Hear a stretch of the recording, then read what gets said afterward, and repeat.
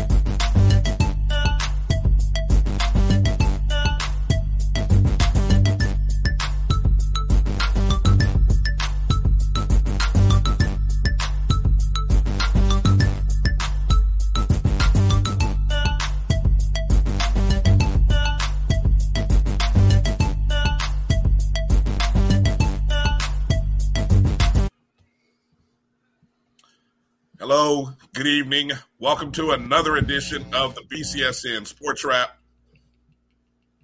Brian Fulford here talking. Hopefully, AD Drew will hear me, as that's my partner on the other screen there. That's why I couldn't hear you. Situated. That's why I couldn't hear you. My headphones came unplugged. Oh, there you go. It's always something. It's good to be back here in the mix with you, Drew. You and Jamie did a great job holding it down last Sunday.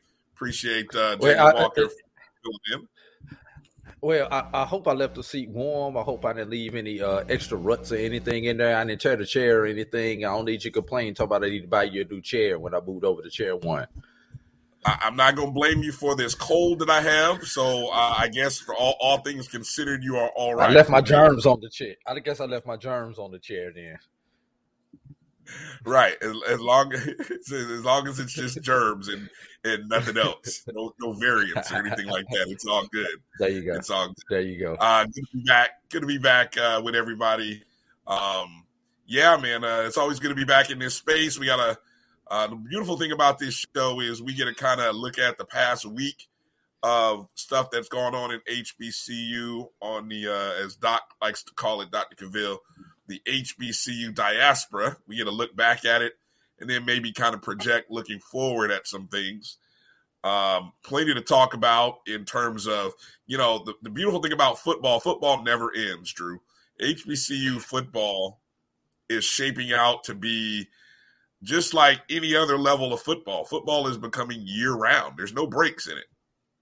Yeah, and speaking of football, you and I both have an eye on the professional game that's going on right now. Also, while we're doing this show, so if we all of a sudden stop mid sentence and start cheering or start cussing or something like that, that's because one of our teams either just won or just lost or just did something stupid.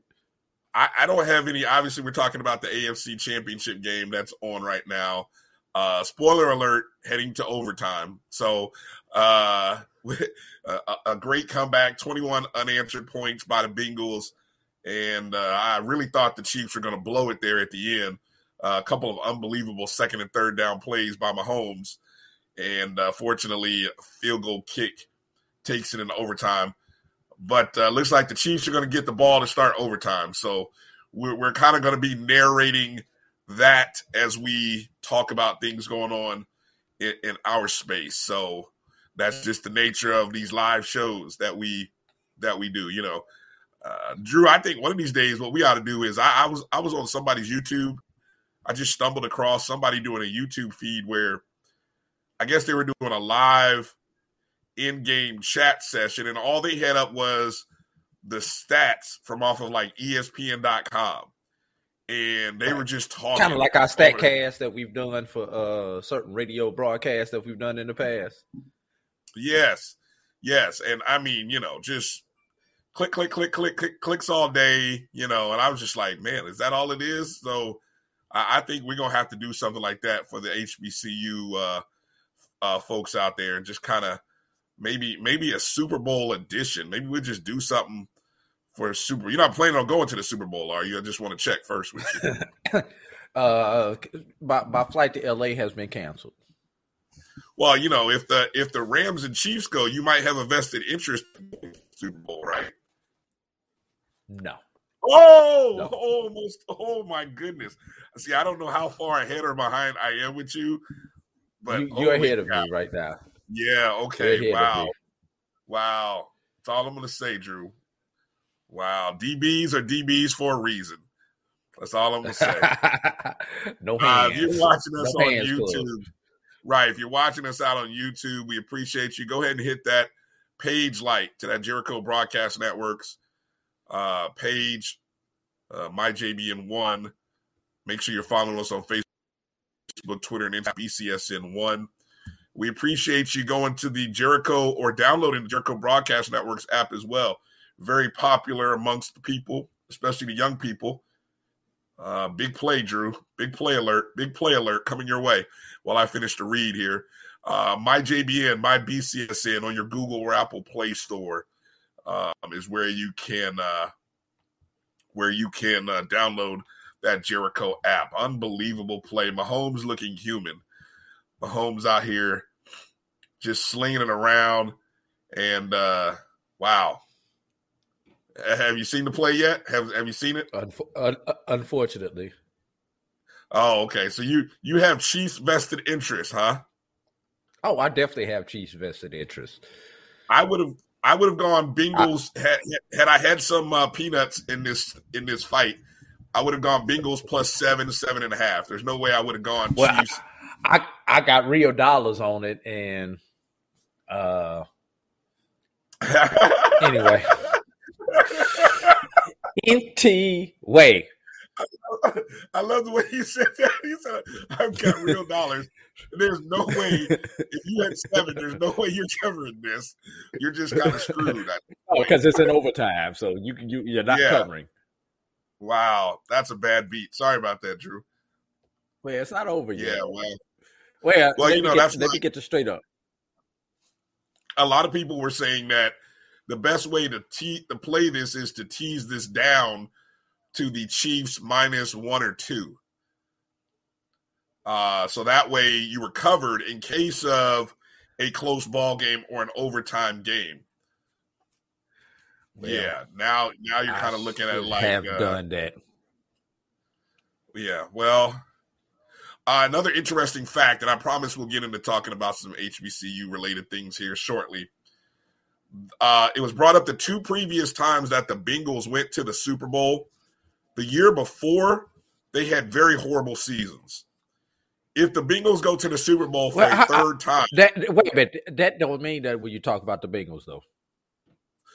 Well, no. What it means is they had these one-off seasons where they went to the Super Bowl, but just the year before, they were crap. Yeah. I don't know about what happened after. The Bengals have always been crap. Well, but most teams usually progress going towards the Super Bowl, right? You rarely come from last place to all of a sudden the Super Bowl. I don't care how many free agents you buy. It rarely happens. And so just the fact that here's an organization that's about to potentially go to the Super Bowl for the third time, where in a 2-year span they went from worst to best in the AFC, is kind of is just one of those stories to tell. Well, if Kansas City does come back and win this game, wow. I want you to think about the fact that Kansas City will, for 2 consecutive years, play the host team in the Super Bowl. Tampa last year and potentially LA this year, if LA gets there. Right. Yeah, a lot of storylines in that second game, of course, San Fran and LA. San Fran has beaten the Rams not just twice this season, but 6 consecutive times. I mean, talk about just owning somebody. It's like, but they've never done it. Well, no, I take it back. I believe in Matthew Stafford. Matthew Stafford almost became a cult quarterback. For a second, we were kicking the tires on Matthew Stafford, and I wish the Colts would have done that. But anyway, yeah, here I am wearing my sweatshirt. My greatest memory of the playoffs, this beautiful Super Bowl. I'm just dying to go get another one. I don't know, it's tough. Just won't be this year. I know. Just won't be this year. All right, Drew, let's get into talking about some of the news from the past. Over the weekend, yesterday, matter of fact, the NFLPA Collegiate Bowl was broadcast on NFL Network. And we had a host of HBCU players that were in this, including some big names, Aqeel Glass, Alabama A&M, Offensive Player of the Year in the SWAC, Marquise Bell, All-American defensive back for FAMU, C.J. Holmes, cornerback from Jackson State, James Houston, also from Jackson State, Corey Raymond, Tennessee State safety. Let me see, did I miss anybody? You got to give credit to also, how about Jaquez Ezzard, former Howard University wide receiver who transferred to Sam Houston State. Best transfer move he ever made. He put up good numbers when Kalen Newton was his quarterback. Then he transferred to Sam Houston State, won a national title with them, and he really impressed. So there's Glass. Glass had a great day, I thought. 9 of 11, 141 yards, a touchdown. Best play that I saw Glass make, Drew, was he ran. This was in the second half, third quarter. He had one of those old Peyton Manning play action stretch plays that Peyton Manning and Edgerrin James used to run, where it was just a stretch play action, go deep. And it was a beautiful throw by Glass. And if you guys have seen the highlights, Cut Day Sports has they did a really good job of just cutting up some of the highlights of Glass, so you can go check them out on YouTube and see some of the stuff that they did. But what are your impressions of what you did? First off, did you get a chance to watch any of the Unfortunately, no, I have not had an opportunity to watch it as of yet. Have not had an opportunity to catch up on it on the Cut Day version of it or any other versions of it because of my busy schedule I had yesterday. I didn't get home until 7 o'clock this morning, Brian. So I'm a little bit behind on that. So I'm going to rely on you to keep me in the loop on that particular item. I'll tell everybody, don't go rely on me solely. I watched some of it. I was watching some of it along with a whole bunch of other basketball games.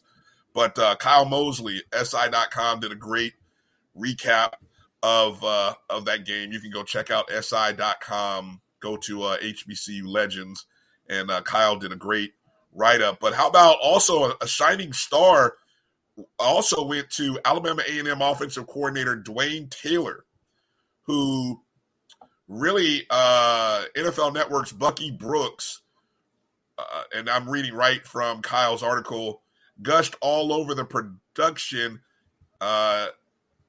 He gushed all over the production team meetings with Dwayne Taylor.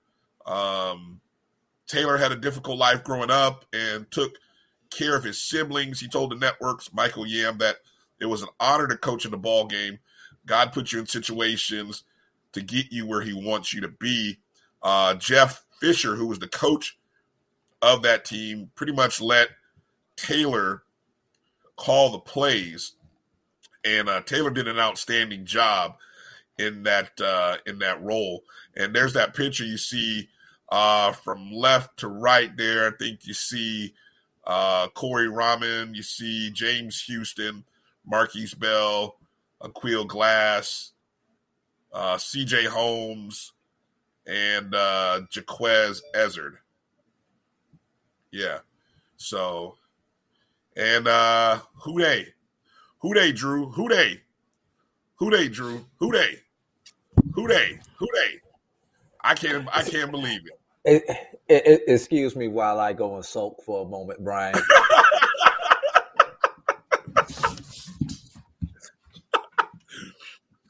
Hey, greatest comeback. Well, I don't know. Does it really I guess it qualifies because they rallied from 20. They scored 21 unanswered, took it to overtime, took the ball away from Mahomes with an interception, drove right down to the 10-yard line inside the 10, punched him in the mouth. I mean, just punched Kansas City in the mouth. And Twitter, I know Twitter's happy because no more Jackson Mahomes or what's Mahomes' wife, his brother. I know Twitter's ecstatic right now. But shout out to Bengals fans, man. You guys have suffered a long time. Yeah. Brian, you think the play right before the half, the where they didn't get in before the half and ran out of time, you think that's the difference in the game? Big mistake. Big mistake. That's that greed. That's the Not play going for the three. That's the play that people will analyze. Well, it's not just the fact that they went for the three. It's that Mahomes threw the ball. The three. Yeah, he didn't get the three, but Mahomes threw the ball short. He didn't throw it into the end zone. So worst case, what? Maybe you get a second left. But that play will be analyzed over and over again. But wow, the Chiefs, man. I told you, I didn't think they were unbeatable. I just didn't really think the Bengals were the team that were going to do it. Joe Burrow, man, how great is this dude? This dude is becoming a legend, an Ohio legend. Not only is he a legend in Louisiana, he doesn't have any idea what's going on in terms of this post-game media stuff. As he's running away from Tracy Wolfson, who's trying to do her job. I love this. I'm all about the live television optics. Ickey Woods makes an appearance. The Ickey Shuffle. There you go. So we're all over the place here in this first segment. Yeah, we're all over the place here on the Sports Wrap. How many people out there, if you're watching this, how many people had the Bengals winning this contest? Crickets. One who did. Crickets. Not very many people did. So that was the NFLPA. So, congratulations to all of those guys who participated in the NFLPA Collegiate Bowl. I think the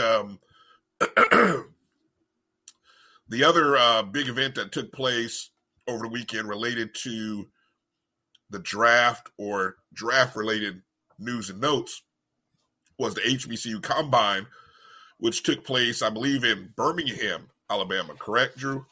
Mobile. Was that in Mobile? Oh, yeah, because it was at South Alabama. Yes, it was. Yes. Okay, so NFL.com lists their top 5 standouts from the HBCU Combine. Now, I want to say they did have an HBCU Combine last year, correct? And that one was in Birmingham?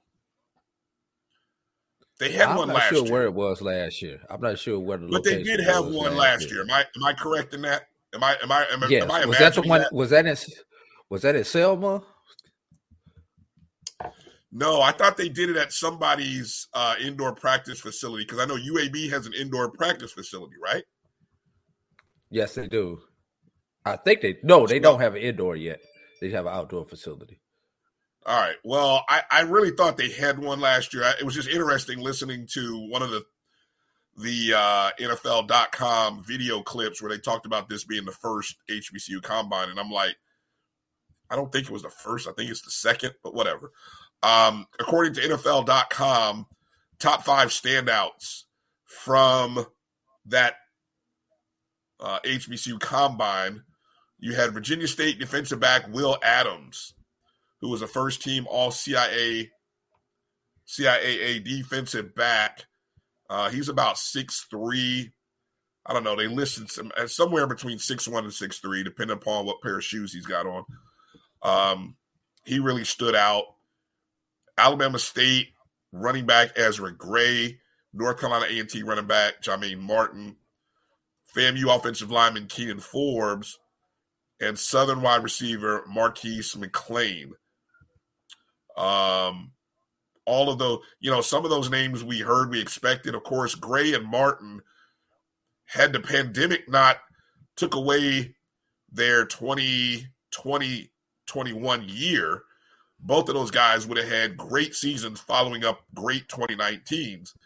So neither of those two guys really had great productive seasons, but it was good to see that they still stuck with it and performed well. Keenan Forbes, no surprise there.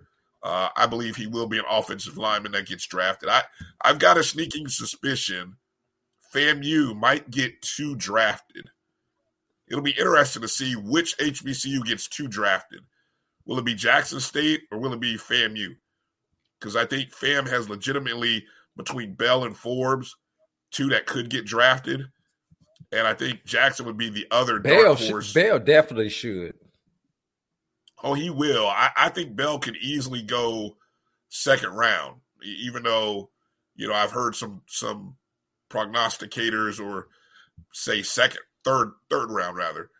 But I think he can go second round. Adams, defensive back at Virginia State, of course, that's a Division II school. Reggie Brooks, former NFL player. So, Brooks is able to help out in terms of the process and evaluating and let scouts know that Adams is a legitimate talent, which I think he showed with his, I think he had like a 40-inch vertical, something ridiculous. Wow. And McLean is actually a kind of a young man who came from Auburn, I think is what I read before he transferred to Jackson State. So those are just some of the names. You can go to NFL.com, take a look at the HBCU Combine. But what's interesting, Drew, what opportunities will these guys get with the fact that you have a USFL league starting? Obviously, NFL is a dream, but I would say playing professional football is probably the bigger dream. Is the reality, right? So with the USFL coming, with the next year the XFL coming, hopefully there's some opportunities here for guys. What's any final take on the whole combine weekend, the bowl games? Next up is the Legacy Bowl in February 19th in New Orleans. Any just general thoughts on all of it? What you say next up is Legacy Bowl. What I'm really interested to see is the ones who actually make it to the combine in your hometown, Indianapolis, Indiana, and what kind of numbers and everything they put up, and what's the chatter about them coming out of Indiana. I think I know Bell was invited. I think Jacoby Durant of South Carolina State was invited. I know I had a list of guys who were invited. Maybe out of the break, I'll take a look and see if I can find. And let's keep in mind, all these guys will still have a pro day at either their university or a neighboring university. A lot of times the kids from FAMU go over to Florida State, join Florida State's pro day, and you see that where for the pro days you'll see. They'll come to the major university in that area, and then some of the satellite schools, some of the other schools will have 2 or 3 players also compete in the pro day at those places. A thought that I know we opened the show talking about those 2 events because those were the most immediate things, but given the fact that we've got recruiting season coming up, we've got basketball season, we got the start of baseball. To what percentage? And softball, thank you. Track and field's under the way. Tennis, a lot of stuff's happening in the next couple of months. Yeah. What percentage would you want to see coverage of these guys as they get ready to go into this process? And I ask that because with the fact that you had no guys or one guy drafted in the last 2 years, I told you, I think we are setting ourselves up for disappointment in some respect because of what they've shown us. Now, I like any good, like any of us, I'm going to be an optimist. Maybe this is the year it's a little different. Maybe. Now let me ask you this, Brian. USFL starts in, I believe, the second week of April, right after the NCAA Final Four commences. I believe it starts the second week of April. The draft is not until the last week of April, going into the first week of working of May. Let's assume there's we got these people who have their draft dreams, but they will not get drafted.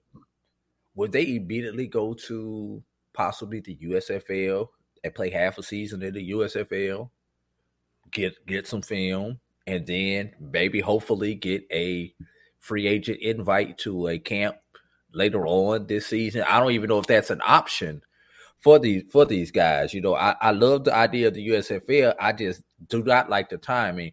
And this is not just for the HBCU players. This is just football players who are draft eligible in general. Will they have that option? Will there be roster slots available? Does that mean someone else gets cut who's already in the USFL and will start practicing in February? Those are some of the questions that I really would like to have someone answer. And I know you can't answer it. I don't have a clue. And no one knows what the USFL will be like. Right. And will the USFL actually get through an entire season? As the last 2-3 spring leagues have not made it through an entire season. Well, the one thing I think that's helping the USFL is that everything will be played in one city, so you don't have to deal with traveling teams. So all of the games are played there in Birmingham. I think that'll help cost. And like you said, I who knows? We'll have to take a look at some of the USFL scheduling, bylaws, the draft, and kind of see how that plays out. But it will be interesting. It's a very interesting thought that you brought up. So back to before we go to break, what percentage would you want to see conversations or interest or coverage of the draft process for these guys over the next month, taking into consideration the NFL draft's not until April? Maybe about 10%, because we need to be focused. Obviously, basketball is in season right now. So until mid-March, when all of our basketball teams get eliminated, hopefully somebody makes it to April, we need to focus on those kids who are in season. Then, number 2, you need to focus on the spring sports, your track and field, your softball, your baseball, any tennis exploits. I think that needs to be that next level that we need to focus on. Then we can come back to football. That's just my opinion. All right. I would, you say 10. I'd probably go between 5 and 10, probably closer to 5. But yeah, and then of course you ramp it up as you get deeper into April. Yeah. Okay. I can agree with that. Yeah. And when you talk about football, you just talk about the draft eligible kids. And when I say that 10%, you've also got your spring practices. How these? No. I'm talking two separate things. Okay. I'm looking at that as two different things, because the draft eligible guys are guys who are no longer coming back. They're not part of the football season, which is now about to end the recruiting season and then heading to the spring season, the spring workout and practice season. That's a whole different. Yeah, those are guys who are on campus or coming to campus. Correct. Two different things. So I was just talking about the guys who are being drafted or draft eligible players. That's all. So, all right, let's take a break, Drew. You're watching the BCSN Sports Wrap. Brian and AD here. We'll be back in just a moment. Thank you guys for what you do for HBCU athletics. This is a fantastic avenue for all of us. This is our ESPN, so we love what you guys do. Brian, AD, Roy, all you guys at BCSN. We really appreciate what it is that you guys do for us.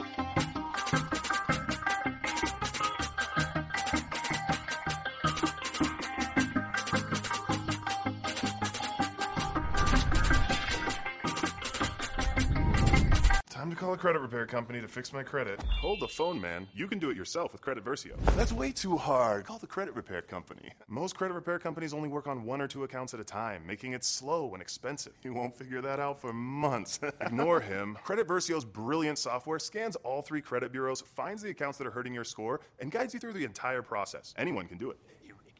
Let's fast forward and see the results. Wow, I fixed my own credit and saved hundreds. You can do this. Visit creditversio.com. Since 2002, Empowerment Resources, Inc., a nonprofit organization, has empowered more than 1,500 youth and adults in Duval and surrounding counties through its programs Journey into Womanhood, Girls Mentoring, Life Skills for Teens, and parenting education coaching. To get involved with programs, volunteer, or donate, visit www.empowermentresourcesinc.org. Follow us on social media, facebook.com/empowerment.resources and instagram.com/empowermentjax. For 200 years, Montgomery, Alabama has been making history by people who had the courage to stand up for change. Today, this riverfront city has been reborn, embracing the past and looking forward to the future. From the National Memorial for Peace and Justice to the stage of the Alabama Shakespeare Festival, this is where history was and is made. We are proud to call Montgomery home, and together we can be the change.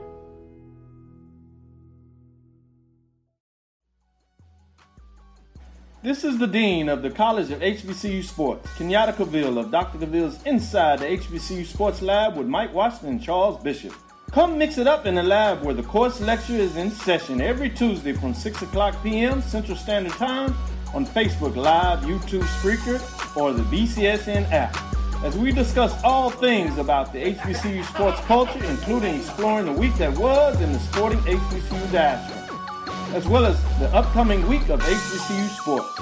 With me, the Dean, the College of HBCU Sports, on Dr. Cavill's Inside the HBCU Sports Lab with Mike Washington and Charles Bishop. Course lecture dismissed. It's never too early to plant the seed, to share the tradition, and instill a sense of pride in your HBCU with your little ones. HBCU Pride and Joy Children's Boutique helps you share your school spirit with a wide selection of adorable kids apparel and accessories officially licensed from your favorite HBCU.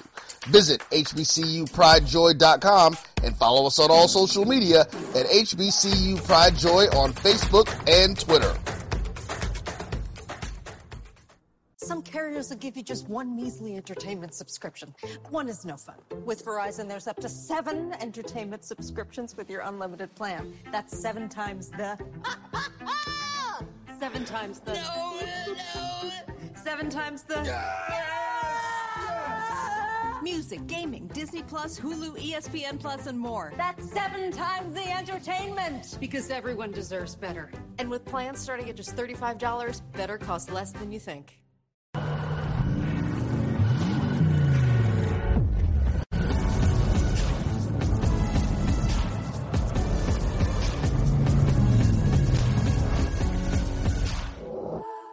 Maureen is saving big holiday shopping at Amazon, so now she's free to become Maureen the Merrier. Food is her love language, and she really loves her grandson.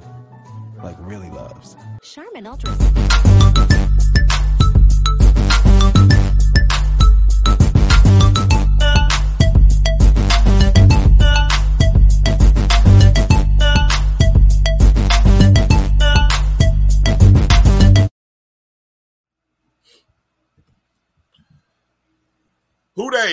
Who they think they gonna beat? Anyway, welcome back to the BCSN Sports Wrap. Brian and AD here.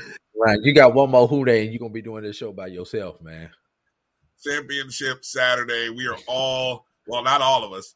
Some of us are in shock, disbelief. Vegas, America. Many people thought the Chiefs would win and cover the 7.5. Neither happened. Big day for the Bengals. You know what? Shout out to Marvin Lewis. You know, Marvin Lewis, who toiled away for a decade or so coaching the Bengals, never quite could get over the hump. You know, he had some pretty good teams. And finally the run, came to an end. I thought he had a very, in terms of the history of the Bengals, prior to Marvin Lewis, they were really, they had a few good years with Sam Weish, but most of the time it was some pretty bad years. Obviously, with the exception of those years they went to the Super Bowl. But Marvin Lewis, did a good job, I thought, for about a decade of making them respectable, but they just could never get over the hump in the playoffs. And so here comes the new guy, the young guy, I think what's his name, Zach Taylor. Yes. And more importantly, though, they got themselves a quarterback. So just goes to show if your franchise gets a quarterback, anything's possible. You got a chance. It is a difference maker. All right, so Drew, one of the big things, the big stories this past week has been a lot of discussion surrounding the Southwestern Athletic Conference announcement that they would have a 3-year run of football games in Birmingham called the SWAC Classic. And all 3 of those years would actually feature Jackson State. First year, which will be this year against UAPB, and the next 2 years against Southern. Well, I've really been impressed by seeing Dr. McClellan out on the media circuit, of course, with Dr. Cavill on Thursday. I've seen him in a couple other places. And he's been pretty consistent about what this opportunity gives the SWAC schools, who he noted came to him looking for an opportunity to increase revenues. But it has not been met with, what's the word I'm looking for? 100% in agreement, enthusiasm by the fan bases, particularly of Southern or Jackson State. And so kind of as we were talking about it in the pre-show, you had you kind of wanted to get some things off your chest because you kind of been noticing sort of the same rhetoric running around on a lot of the discussion boards. So I'll give you your talking points and give you a chance to kind of go through some of your talking points on the matter. Where do I begin? Started like Brian? that. Wow.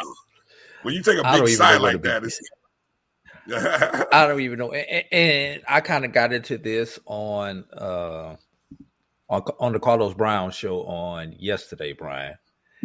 And first of all, let's people, we've got to deal with reality here. Let's just start it with that. College athletics, Brian, did you know that? Did you know college athletics was a business? College athletics is a business, Brian. I've learned that. I've learned that over the last If it doesn't make dollars, it doesn't make sense. So despite our fandom and what we think is right, it has to make fiscal and financial sense for these universities to participate in anything. That's number one. Let's talk about some of the things that we've been seeing out here on the discussion boards. First of all, why Birmingham? Why not Birmingham? Birmingham is becoming now what Atlanta was in the late 80s and into the 90s. Birmingham is becoming the amateur capital, at least of the South, if not the amateur capital of sports itself. It's kind of similar to what your hometown, Indianapolis, Indiana, was noted for a long time, with multiple NCAA championships and other events coming to your hometown. Birmingham with an Olympic-style event called the World Games coming to the area this summer. It's coming in mid-July. 36 sports over 100 countries will be participating. Because of that, Birmingham has upgraded facilities, built new facilities, remodeled other facilities to first-class facilities. How do you think they landed the G League team for the New Orleans Pelicans? You have to have a first-class facility, even to have a G League team. They're not going to play in the church gym. So the BJCC, I don't know what the new name of it, but it was the BJCC, known to people who are from Alabama, the BJCC downtown, which is next to Progressive Field, which will host soccer, the opening ceremonies of the World Games, and is most famously right now known as UAB's home football field. You still have historic Legion Field, which is where this SWAC Classic game will be played, along with Regents Park, which is the home of the Birmingham Barons of the Southern League. You have the Hoover Met. Yes, you have the Hoover Met there in the region. I believe, did you do the All-Star game from the Hoover Met last year, Brian? Were you part of that? Yep. That's okay. Where the SEC tournament. Yes. Yeah. And while we're talking about baseball, you have historic Rickwood Field, which was the original home of the Birmingham Barons and home of the Birmingham Black Barons, which is a historic place. And those are just some of the and then you have the Birmingham Fairgrounds, which is probably the biggest NCAA indoor track meets happen at that facility and at their aquatic center, which is right there at the same facility. In addition to Fair Park Arena, which because in the past Tuskegee Miles games have been too small.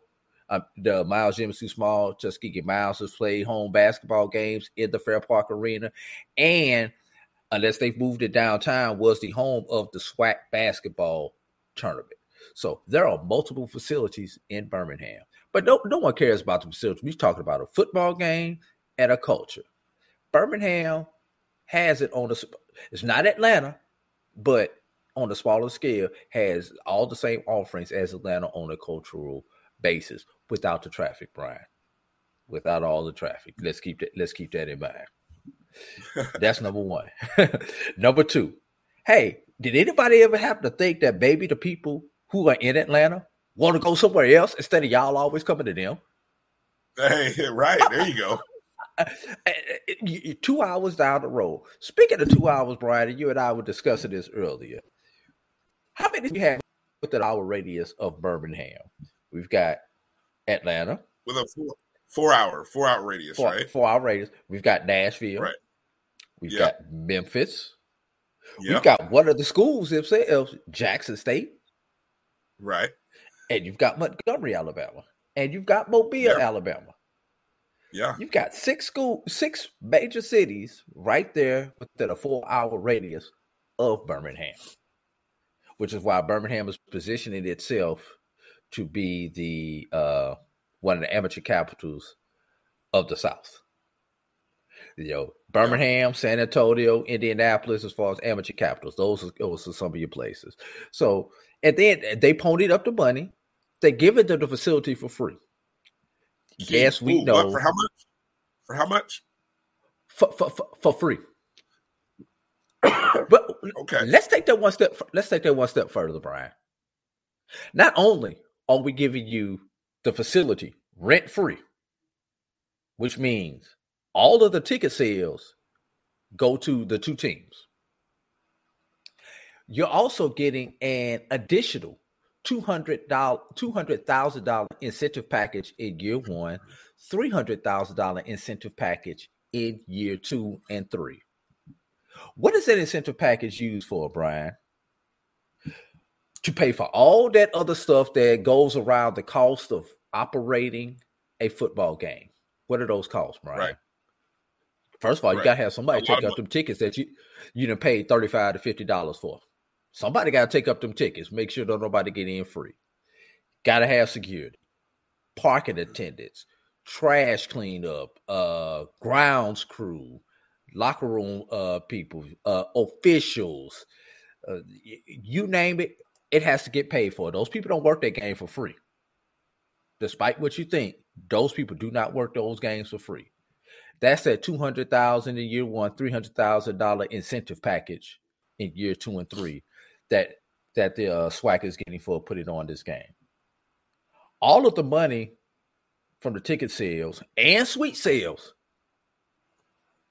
Legion Field, I guarantee you, Legion Field has more suites than Jackson State has at their stadium, and then Southern has at their stadium that they can sell out for that game. So now you get into suite sales, which is additional revenue. At $35 a ticket, Brian, 30,000 tickets, that's just over $1 million, which is that $1 million that Dr. McClellan was talking about. A capacity crowd of 70,000 is $2.5 million that those two teams will get to split. You tell me what that does not make financial sense, Brian. And all you have to do is pay about $20,000 to get your team there. And I think they're gonna feed them out that $200,000 too, Brian. Just to throw that in. They're gonna feed the two teams when they get there and lodge the two teams once they get there. So all you gotta do is gas up a couple of buses, bring the bands and the fans. I've talked long enough. I'm gonna let you get in before I get into my next point, Brian. Well, no. I'm just going to add in, any supplemental info because you're bringing up good points. I think one of the discussions that we had was surrounding the scheduling of this game, because in the first year against UAPB, that is a East versus West matchup, correct? I believe UAPB is in the West. Yeah, these games are non-conference matchups. That's the subject that we're going to get into in a moment.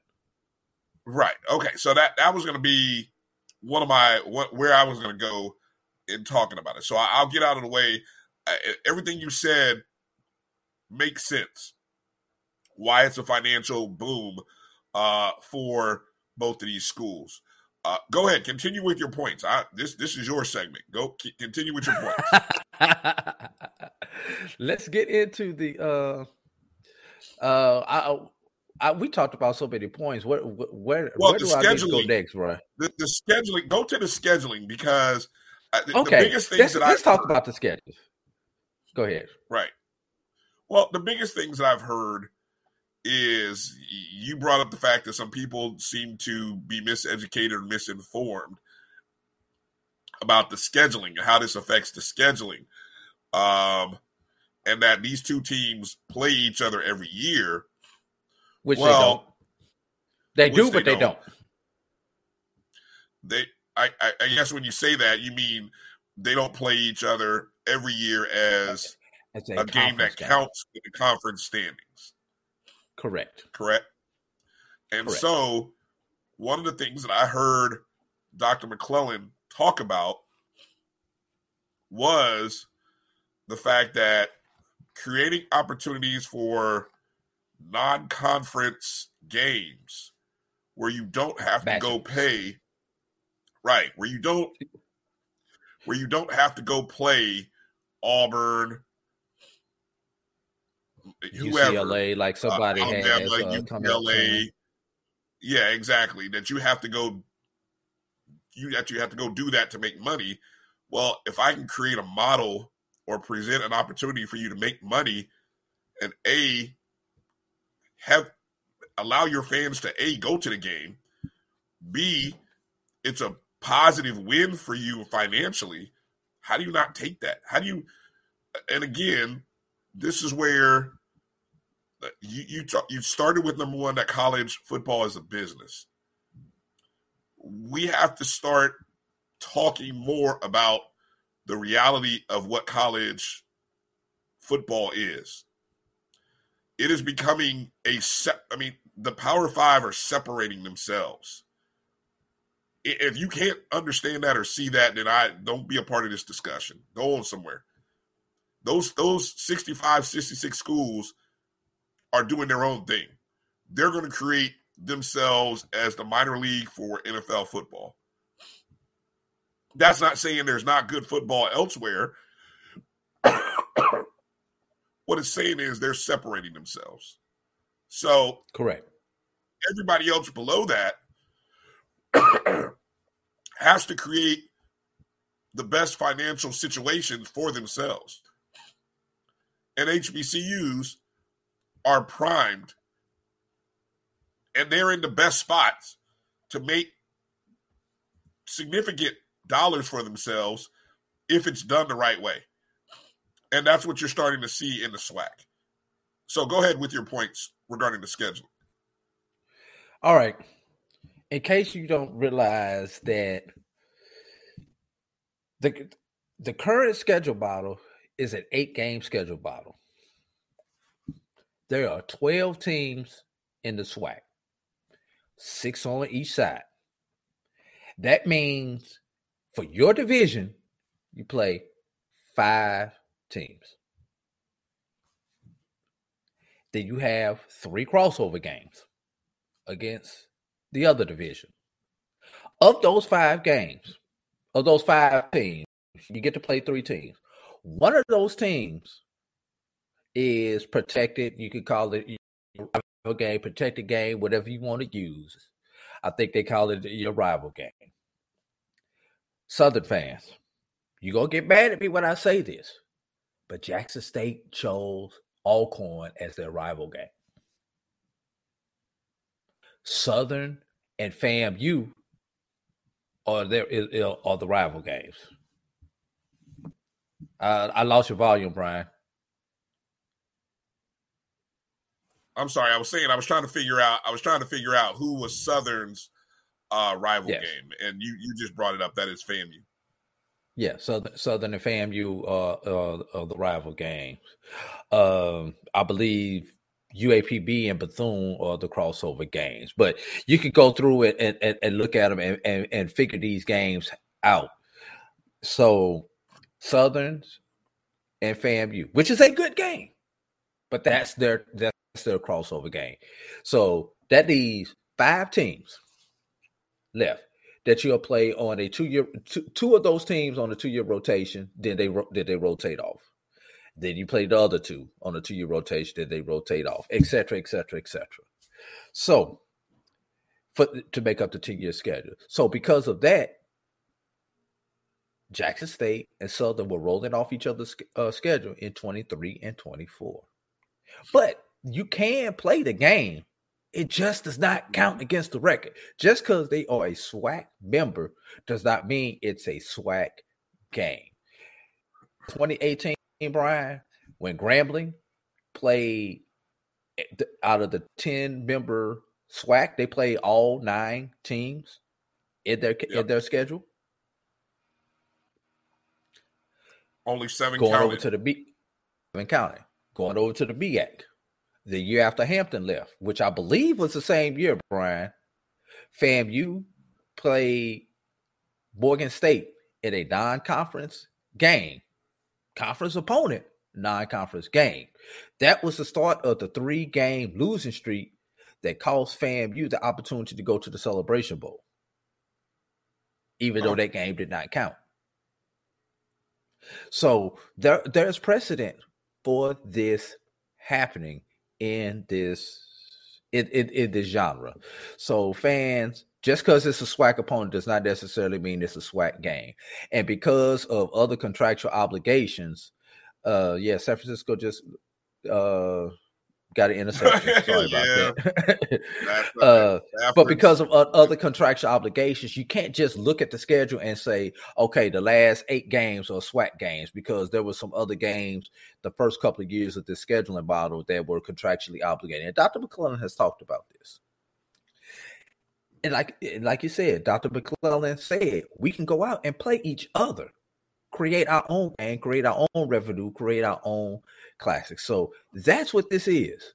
This is creating our own classic, keep the money in the conference. We're not sharing it. No offense, Tennessee State. We're not sharing it with Tennessee State, who's an OVC member. Right. We're growing our own conference by playing someone else in a classic outside of our conference. I mean, within our conference, keep the money in house. It's like doing something with your cousin. That's what this is, my brother. So let's understand that about the schedule. Then, can I add one thing about this? Can I add one more thing about the schedule? Sure. The fact that, let's just say 23 and 24, if this game weren't played, let's just theoretically say if Southern and Jackson State played, they'd probably do a home and home in those 2 years, right? Correct. Well, somebody would make money one year, somebody wouldn't make money the other year. And Jackson State always is going to make money. Jackson State always going to make more money because they have a larger stadium. Exactly. So it balances out where in Birmingham in those 2 seasons, both teams have the chance to make money, and you have a chance to make significantly more money than you would in the 1 year that you would get to host. Am I correct in that? You are 100% correct in that. Okay. All right. I just wanted to add in with that point. Keep going with you got a couple more minutes. Go ahead and add in another point or two. Okay, and this is the last one that I'm going to get at, and please go back and listen to what my comments on the Carlos Brown show on yesterday, because I got into this discussion with Carlos, who's a Southernite, and we had an intelligent discussion. Some things we agreed on, some things we didn't agree on. Speaking of schedule, last thing on the schedule, Jackson State. Are y'all complaining about going to Miami this year for a home game? Are you complaining about going to Mobile for a home game? Yeah. There's 2 home games that Jackson State this year on this schedule. Where's the chatter about that? If you're going to complain, Jackson State complained about all of them or none of them. Sorry, Charles. Sorry, Neely. I had to throw that shot at y'all. But getting into the last one, what you say, Brian? No. But they're by Jackson State folks, so I have to lump them in all together, just like they lump all those Rattlers in together. Oh, okay, all right. I'm just checking. All right, but the last one, you get this thing about the community, Brian, that you're taking the game out of the community. Yes, that's a fact. You are taking the game out of the community. If the community valued the game, and I'm not just talking about the people who come in and pay for their tickets. We know you value the game. If not, you would not pay for your parking and take a whole day Saturday to go. But I don't think in a lot of these communities, the businesses, the politicians, and other people who should be vested in those teams actually value those teams. Why do you think these HBCU play all these classics in the first place, Brian? Because they could make more money away from campus than on campus. You've been there in those lean years with FAMU, when all we played was three home games: homecoming, a Division II opponent, and somebody else in conference. That was it. And there are a lot of schools who still use that model. Play a Division II or NAIA team along with homecoming. So if they could make money on campus, they wouldn't go anywhere. They would not go anywhere. And there's a divide between, and then I use this phrase, town and gown. What do I mean by that? A lot of our teams are in decent-sized media markets with local TV stations. You think Southern gets the lead, or does LSU get the lead? Does Jackson get the lead, or does Mississippi State or University of Mississippi get the lead? I bet you Southern Miss gets the lead before Jackson State in the Jackson market. So already the media, their media, does not value Jackson State. Now, Jackson State might have bumped up this year because of the prime effect, but under normal circumstances, probably not. So the people aren't putting the money, the resources into making those events happen within the city to make them profitable for the university. So what does the university do? If I can sell my product outside my community and make more money than in my community, I'm hitting the road, Jack. I'm gonna sell my property outside of the community. Why do you think the NFL goes and plays games in Europe? They make more money over there in Europe than they do. The Jacksonville Jaguars make more money going to Europe because the Jacksonville Jaguars play in London every year. I was going to say, that's London. That's who you're talking about, not the NFL. No, the Jacksonville Jaguars make more money in that one game overseas than they do in their home backyard. Yes, them games in Mexico City, they made more, whoever was over there made more money going playing in Mexico City than they did in their own backyard. It's all about that. It's all about the dollar. I mean, don't be fooled. It is about the dollar and making financial and fiscal sense for your school, Brian. You know, we have got to remember that this is about dollars and cents. That money that they're going to make on that SWAC Classic won't necessarily affect football. Okay, let me break it down. You have your athletic budget. We looked it up today. Jackson State's athletic budget for this year is $7.5 million. Southern is like $10.7 million, $10.5 million. Excuse me, it was $10.5 million. So if your budget is $7.5 million, you could potentially wind up making almost 10% of your budget in one game, of your revenue in one game, if you're Jackson State. These schools give these teams a budget. This is how much money you have to spend. Now it's up to you to go out and get this money back. They get this money back through ticket sales, donations, parking, etc., etc., etc. When they see that there's a shortfall, that's when they go play these check games, my brother. That's why they have to go schedule these check games, because they see a potential shortfall. Now you don't have to go out and schedule these check games. Out of that money in that budget, that $7.5 million, athletic scholarships are part of that budget. Travel is part of that budget. We know football is fully funded, but what about the non-rev sports? Football pays the bills. Let's be real. That money is going to basketball, to women's soccer, to softball, to baseball, to some of those other sports that do not have the opportunity to generate its own funds, track and field. So that's where this money goes to. And it becomes a trickle-down effect into the community, because now you're able to bring more athletes on campus. So instead of giving out 4 scholarships in baseball, you can fully fund the 11.7 scholarships, because now you've had this extra money back into your budget that you don't have to repay the university. And that's what it is. It's a loan from the university to the athletic department to be repaid by the end of the fiscal year.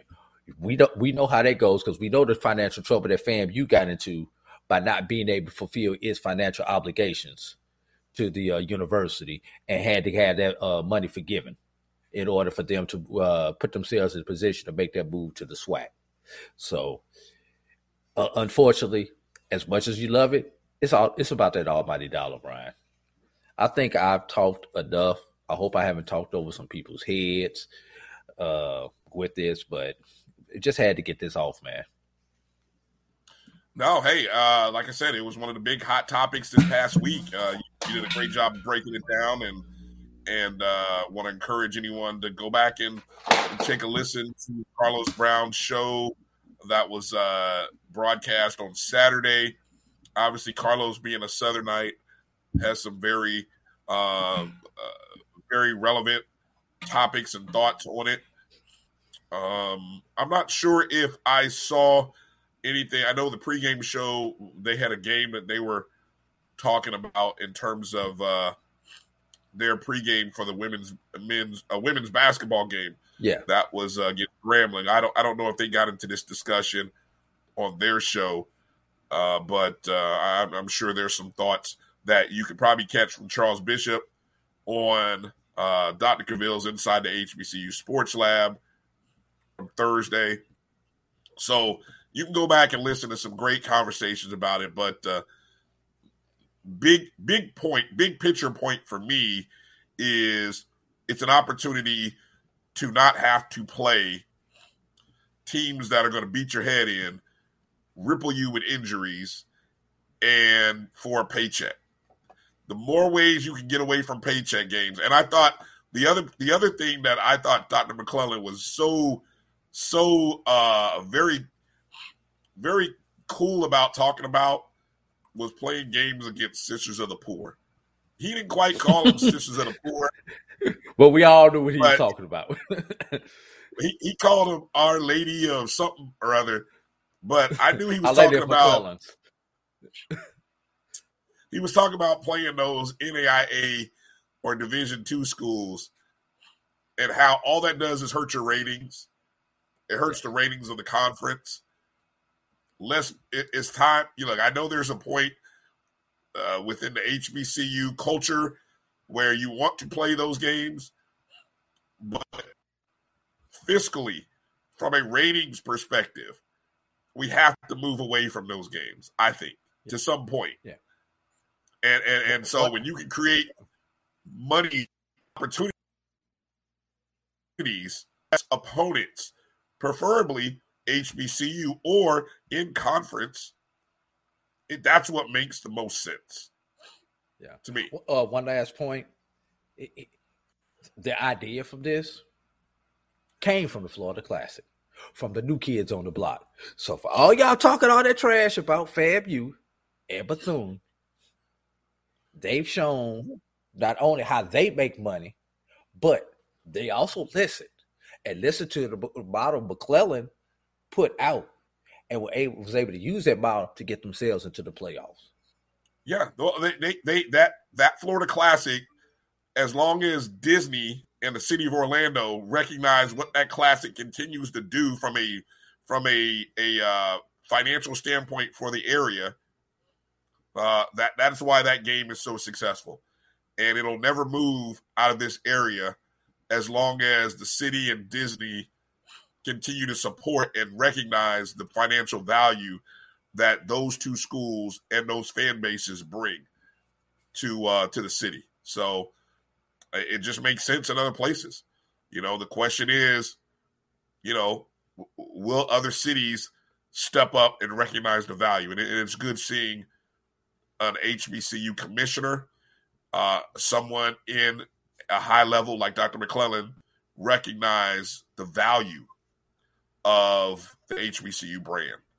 And he told you about it when FAMU and Bethune came in. He said this was something that was going to happen, and lo and behold, a year and a half later, it has happened. Listen to the man.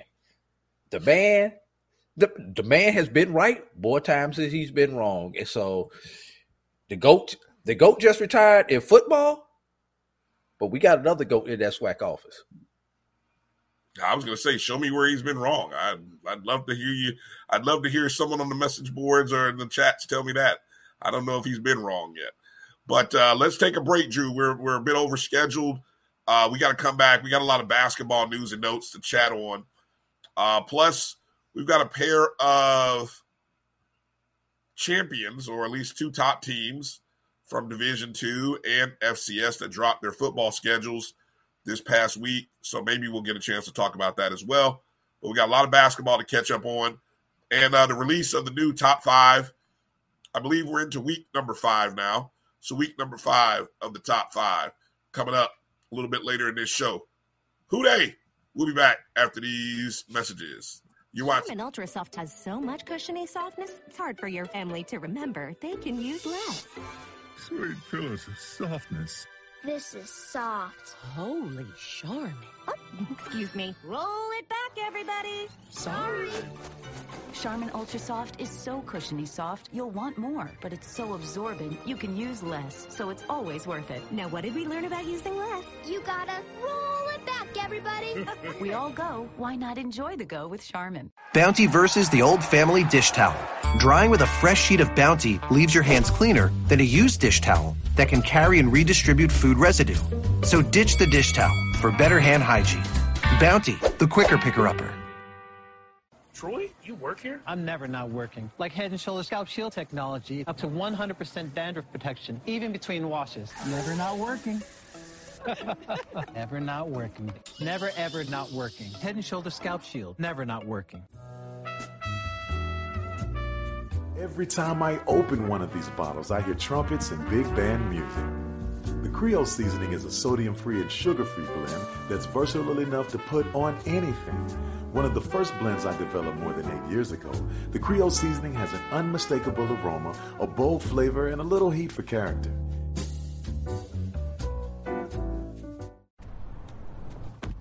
Oh, that spin class was brutal. Well, you can try using the Buick's massaging seat. Ooh, yeah, that's nice. Can I use Apple CarPlay to put some music on? Sure. It's wireless. Pick something we all like. Okay, hold on. What's your Buick's Wi-Fi password? Buick Envision 2021. Oh, you should pick something stronger. That's really predictable. That's a really tight spot. Don't worry. I used to hate parallel parking. Me too. Hey. Really outdid yourself. Yes, we did. The all-new Buick Envision, an SUV built around you. All of you.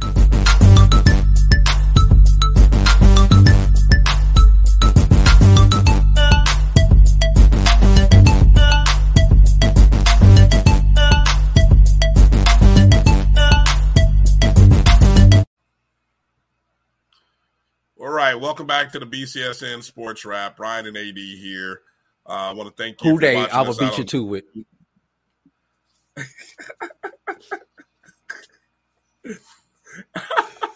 I wasn't even going to say anything.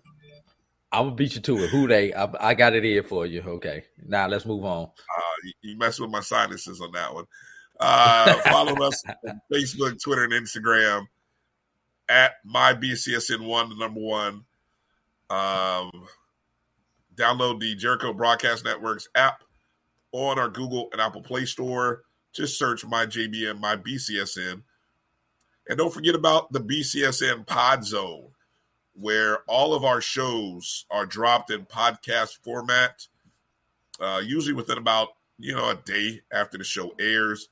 So it's a great opportunity if you're one of those podcast listeners, add the BCSN Pod Zone to your list of shows that you subscribe to, and that way you can always hear shows from Carlos Brown, Dr. Cavill, the O&G Strike Zone, the pregame show, and our show, and others. I'm sure we'll have some others that have kind of cycled on and off that'll be coming back soon.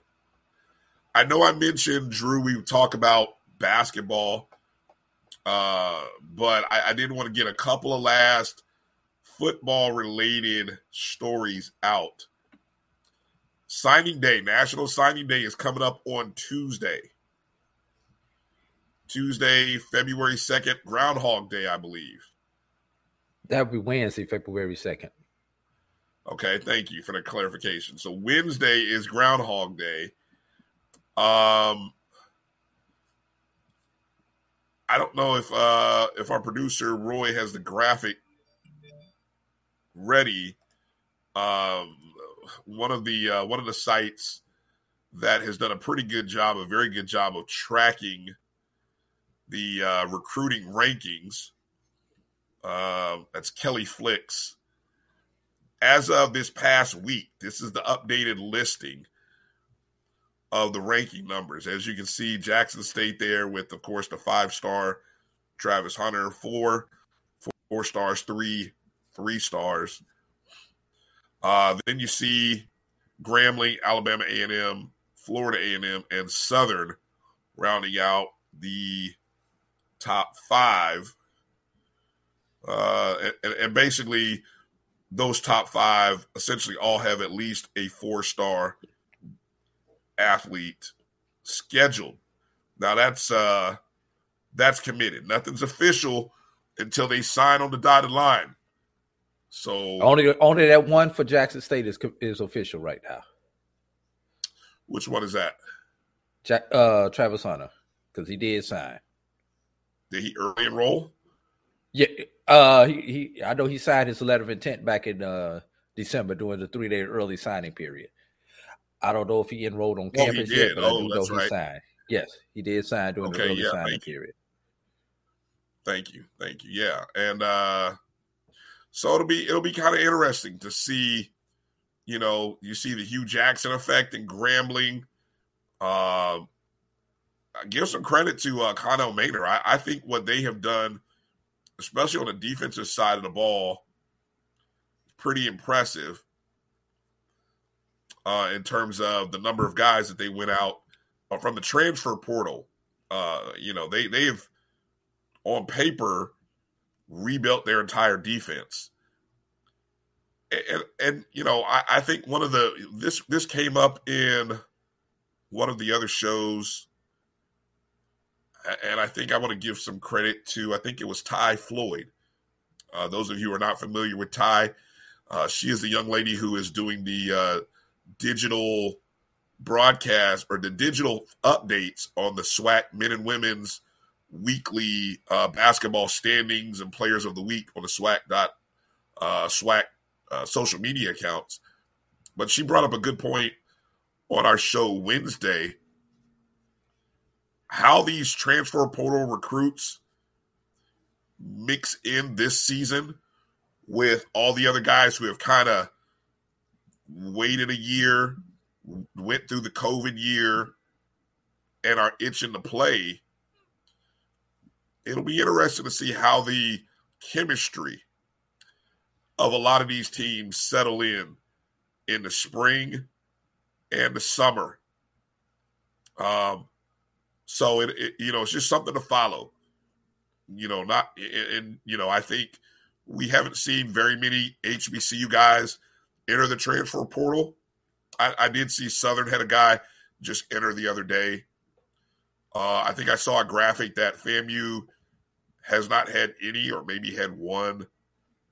There was a couple other schools. I mean, I think the stat was, or the tweet was, it was recognizing the schools that had the fewest number of players in the transfer portal.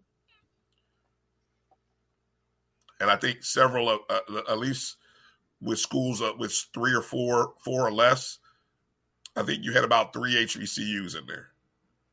Yeah. So what the thing about the transfer portal, and it's going to be interesting.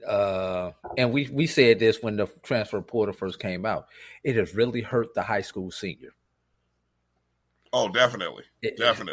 Now, what I think is going to happen now, Brian, because of this, you're going to see more transfers at the Division I level, both FBS and FCS.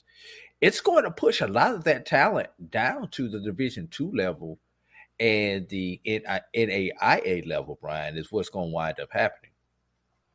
So the quality of football on the Division II level, kids who may have been a 3-star and sat on the bench for 2 years at an FBS or FCS will come down to our Division II schools as a 3-star and possibly start year 1 or at least by year 2. So I think it's going to push the high school athlete down to the lower levels. And of course, a couple of NAIAs that we have also. So we shall see. Yeah, we shall. Interesting point to bring up. From a scheduling perspective, a couple of schedules that came out this past weekend that made some noise. Bowie State, I think, was one of the first D2s to release their full schedule for the fall, which features, now correct me if I'm wrong, Drew, they only play 7 in the CIAA, correct? Yes. Yeah. They get 3 non-conference. Okay, so interesting that Bowie has a 2 non-conference against opponents that they played in 2021. Yeah, just look like a home at home. Right, New Haven and Saginaw Valley. And then they're playing Shaw. I believe Shaw is going to be non-conference conference games. Yes. Surprising that they didn't choose to play anybody from the SIAC. I don't, it would have been nice to see. I continue to say I have no idea why we can't figure out a way to create a SIAC versus CIAA week. How great would that be? And it doesn't necessarily need to be a week, just in the first 3 weeks when you can have series of matchups. Yeah. Yes. It'd just be so good for Division II HBCU football to be able to see something like that happen. I would have loved to have seen Bowie going up against a Savannah or Albany, this upcoming year. I think there's a way to do it. If the two conferences could get together in a 2-year window and make it work, some home and homes, man, it'd be a beautiful thing. Or some neutral sites. That would be interesting. What would that look like? You don't get too many neutral site opportunities for the D2 programs. Could something like that work? You could do like a challenge week. You could have possibly Charlotte be the CIAA host for a challenge type week or a challenge game. You could do a Saturday, Sunday, a Labor Day weekend, a Saturday, Sunday in Charlotte. You could possibly do one in Atlanta on that same weekend and have a challenge that you could get 4 games in that way. 1 game Saturday, 1 game Sunday.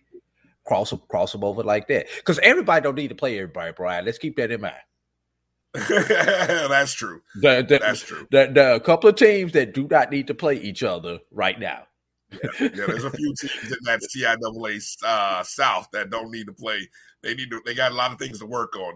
No one's paying to go those programs. There's a couple of SIAC teams who are on that same level too, Brian. So let's keep that in mind. SIAC is more competitive top to bottom, but there are a couple of them that we need to keep at home. But regardless of that, that would be a good play. Hey, Brian, I heard Birmingham is in the business of hosting football games. That would be a good SIAC place to have this challenge. Yeah, and then if you go, if you want to get those northern teams, possibly a Baltimore area would be a good northern host.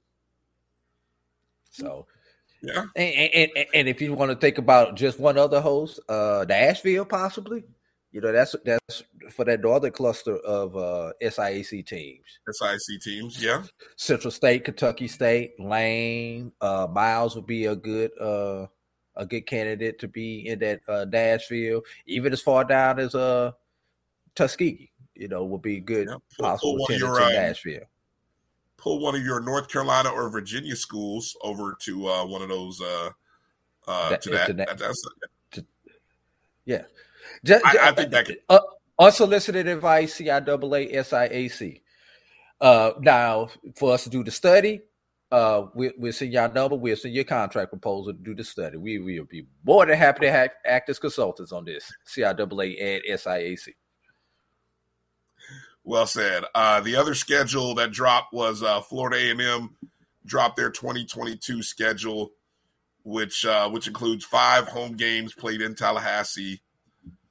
7 of the 11 played in the state of Florida. Of course, when you add in the Orange Blossom Classic against Jackson State on September 4th, the Florida Classic in Orlando on November 19th, FAMU opens week 0 at Chapel Hill against the University of North Carolina.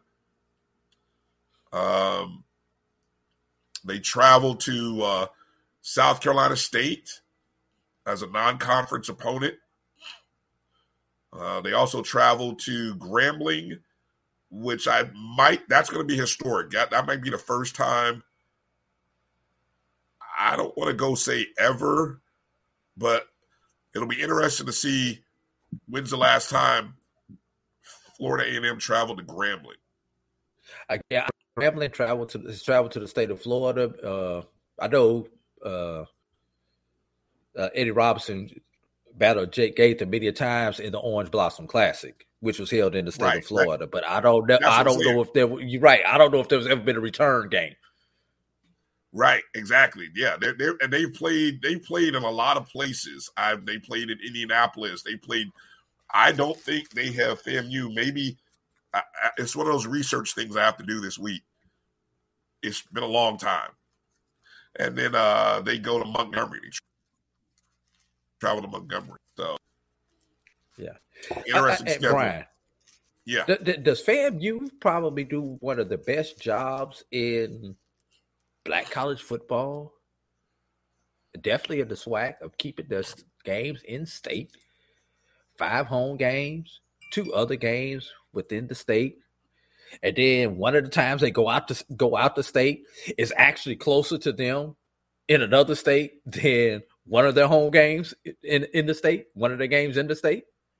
Well, you got to. It's 3 hours to Montgomery. It's 8 hours to Miami. But at least they're in the there's state of Florida. definitely has been a change in philosophy, because there used to be a time when they would play, like, they have 5 home games. One of those 5, they would have played somewhere else. Like, for example, I don't know. For example, Southern or Alabama A&M. They might have chosen, because of outside influences, to play that game in Jacksonville or Atlanta, for example. But they've realized the value of keeping that money at home, and probably because they've had to. They need that money to play in those games at home. But it is interesting, to say the least. But that's a positive advantage to have when you're in a state where people want to travel to your state. Yeah. The only other people who kind of do that are those SIAC East teams. Do that. I know Savannah one year didn't leave the state of Georgia except to go to Benedict and play a game, and Benedict was closer to them than some of the other Georgia opponents were. Right. All right. Well, I realized that we messed that whole segment up. I know we said we talked basketball, but I figured let's take a break now, our last one of the show, and then go into our basketball nuggets, and then our top 5. And the rankings. So we got a lot to cover in the last 30 minutes of the show, Drew. So let's get ready to fire away. We're going to take a break. You're watching the BCSN Sports Wrap. We'll be back in just a moment. You guys for what you do for HBCU athletics. This is a fantastic avenue for all of us. This is our ESPN, so we love what you guys do. Brian, AD, Roy, all you guys at BCSN. We really appreciate what it is that you guys do for us.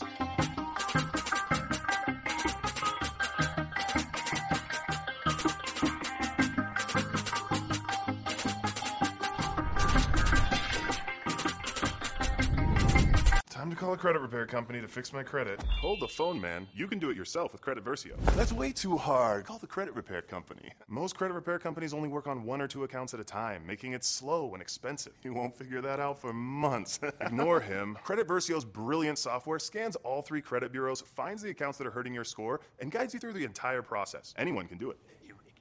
Let's fast forward and see the results. Wow, I fixed my own credit and saved hundreds. You can do this. Visit creditversio.com. Since 2002, Empowerment Resources, Inc., a nonprofit organization, has empowered more than 1,500 youth and adults in Duval and surrounding counties. Through its programs, Journey into Womanhood, Girls Mentoring, Life Skills for Teens, and parenting education coaching. To get involved with programs, volunteer, or donate, visit www.empowermentresourcesinc.org. Follow us on social media, facebook.com/empowerment.resources and instagram.com/empowermentJAX. For 200 years, Montgomery, Alabama has been making history by people who had the courage to stand up for change. Today, this riverfront city has been reborn, embracing the past and looking forward to the future. From the National Memorial for Peace and Justice to the stage of the Alabama Shakespeare Festival, this is where history was and is made. We are proud to call Montgomery home, and together, we can be the change.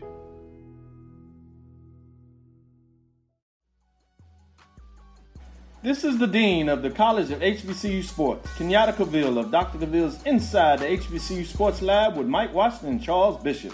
Come mix it up in the lab where the course lecture is in session every Tuesday from 6 o'clock p.m. Central Standard Time on Facebook Live, YouTube Spreaker, or the BCSN app, as we discuss all things about the HBCU sports culture, including exploring the week that was in the sporting HBCU diaspora, as well as the upcoming week of HBCU sports. With me, the Dean, the College of HBCU Sports, on Dr. Cavill's Inside the HBCU Sports Lab with Mike Washington and Charles Bishop. Course lecture dismissed. It's never too early to plant the seed, to share the tradition, and instill a sense of pride in your HBCU with your little ones. HBCU Pride and Joy Children's Boutique helps you share your school spirit with a wide selection of adorable kids apparel and accessories officially licensed from your favorite HBCU. Visit hbcupridejoy.com and follow us on all social media at HBCU Pride Joy on Facebook and Twitter. Some carriers will give you just one measly entertainment subscription. One is no fun. With Verizon, there's up to 7 entertainment subscriptions with your unlimited plan. That's 7 times the... 7 times the... No. 7 times the... Music, gaming, Disney Plus, Hulu, ESPN Plus, and more. That's 7 times the entertainment. Because everyone deserves better. And with plans starting at just $35, better costs less than you think.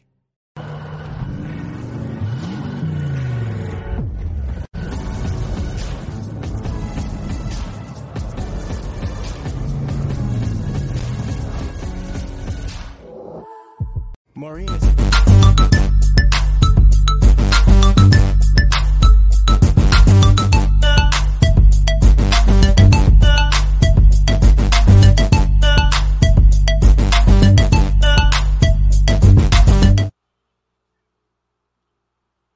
All right.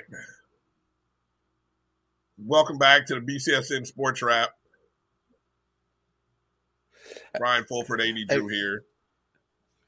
Go ahead. You're going to say what I was going to say, aren't you? Yeah. Producer, we get our producer. He's having a good time in the background, playing a little Halo or whatever he's playing back there. Thank you, Mr. Producer. Yeah. For getting it out of my ear. All right, let's go through some basketball. Hold up. Last thing. James Knox on YouTube put out a comment. We talked about potential sites. Audi Field in Washington, D.C. would be another good site for possible games for the SIAC-CIAA crossover. Because, they had the Howard Hampton that game there this past season. And any of those MLS stadiums are good venues because those are smaller venues, 25,000, which are much better than having them in an NFL stadium where you got 20,000 in a 70,000 seat stadium, which just doesn't look good aesthetically. But to make all that work, you got to be able to strike a good deal with the city or that organization that wants you there, because they may charge you a ridiculous amount of money since it's not, maybe they're not football ready, or they don't want the turf to be cleated through the way it's going to be, Yeah. So, you got to take all that into consideration. It may not be worth the neutral site locations. All right, Drew, let's kind of go through some. What do you got A couple of news and notes for the men's basketball. What's one of your top stories you got? Let's talk about Mobile yesterday. What happened at Mobile? Okay. Well, obviously, in the SWAC, wasn't exactly where I thought you'd go, but in the SWAC, my bad. You've got that's all right. That contest featured Bethune-Cookman and Alabama State, Grambling and Jackson.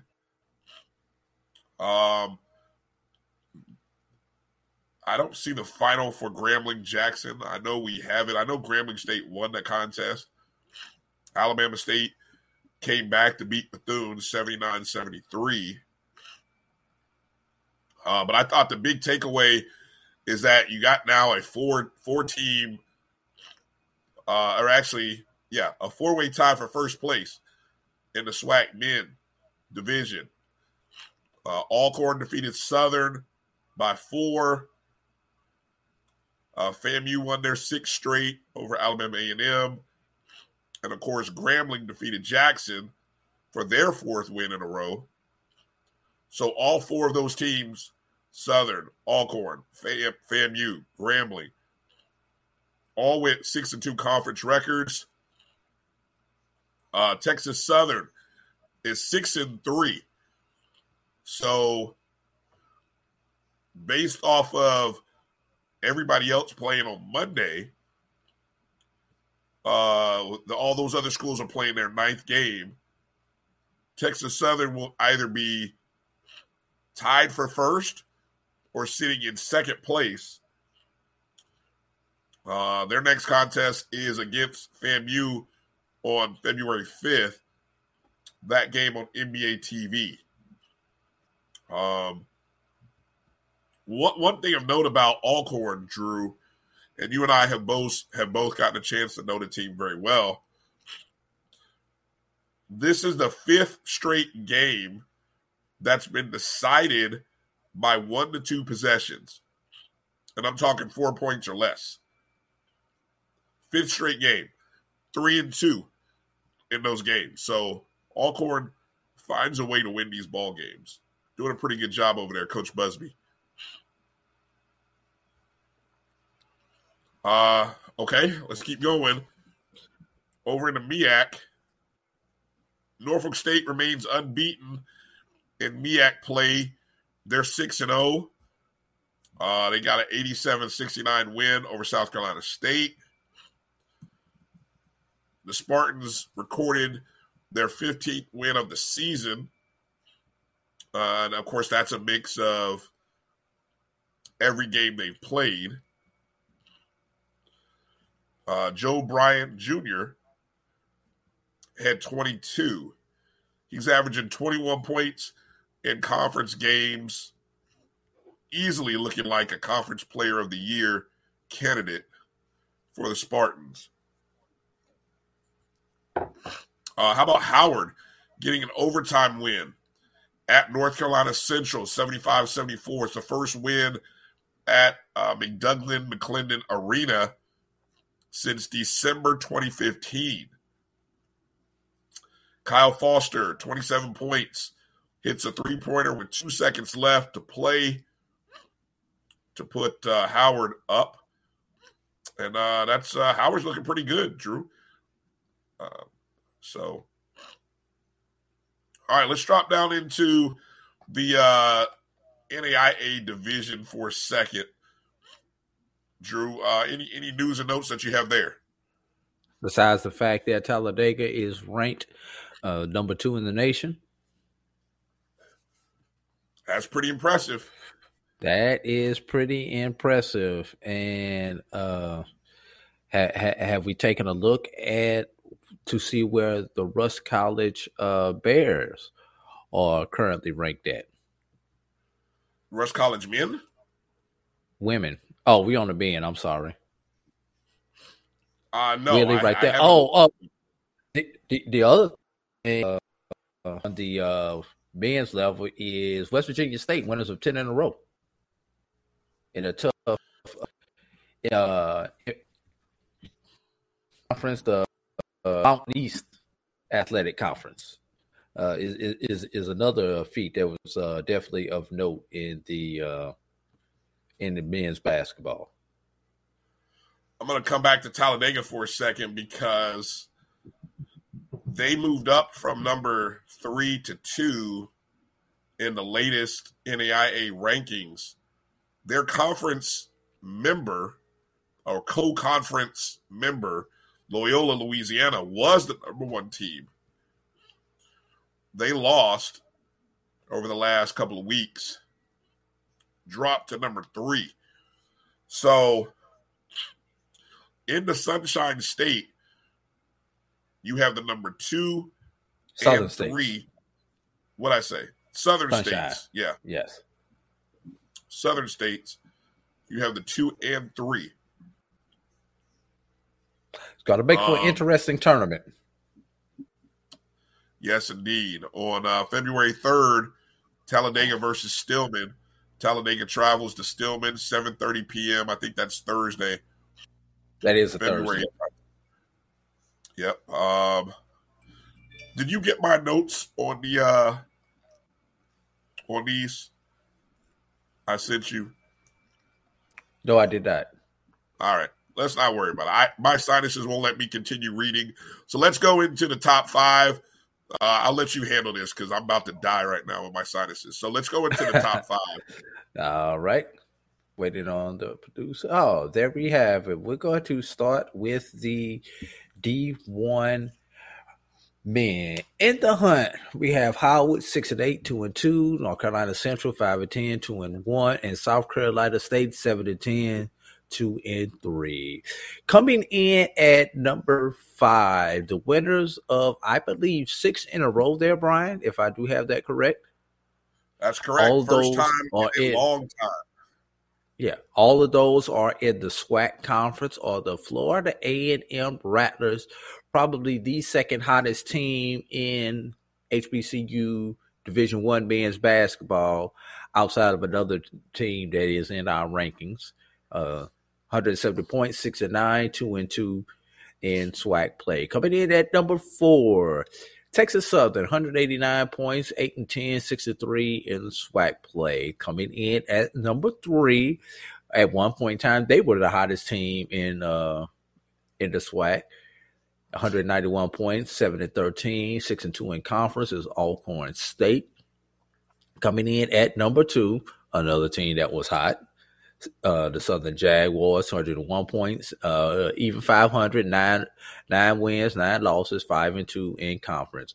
But probably the hottest team out of HBCU men's basketball on the Division I level has to be Norfolk State, 244 points, 12-4, 6-0 in the MEAC.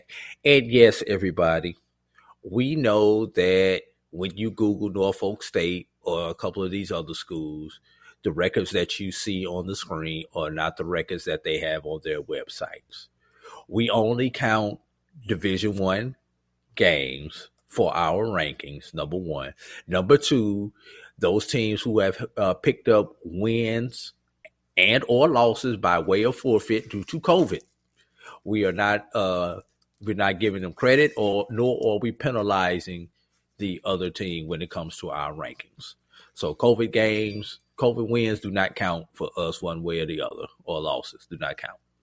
Thought I would throw that in. I appreciate you because I think if I have to say that one more time, I'm about to throw a bit. But it's good that we continue to say that. Eventually, people will catch on. And I just want to make you aware, both Norfolk State and Florida A&M have 6-game winning streaks. Active 6-game winning streaks. So they're equally hot. Equally hot. In fuego.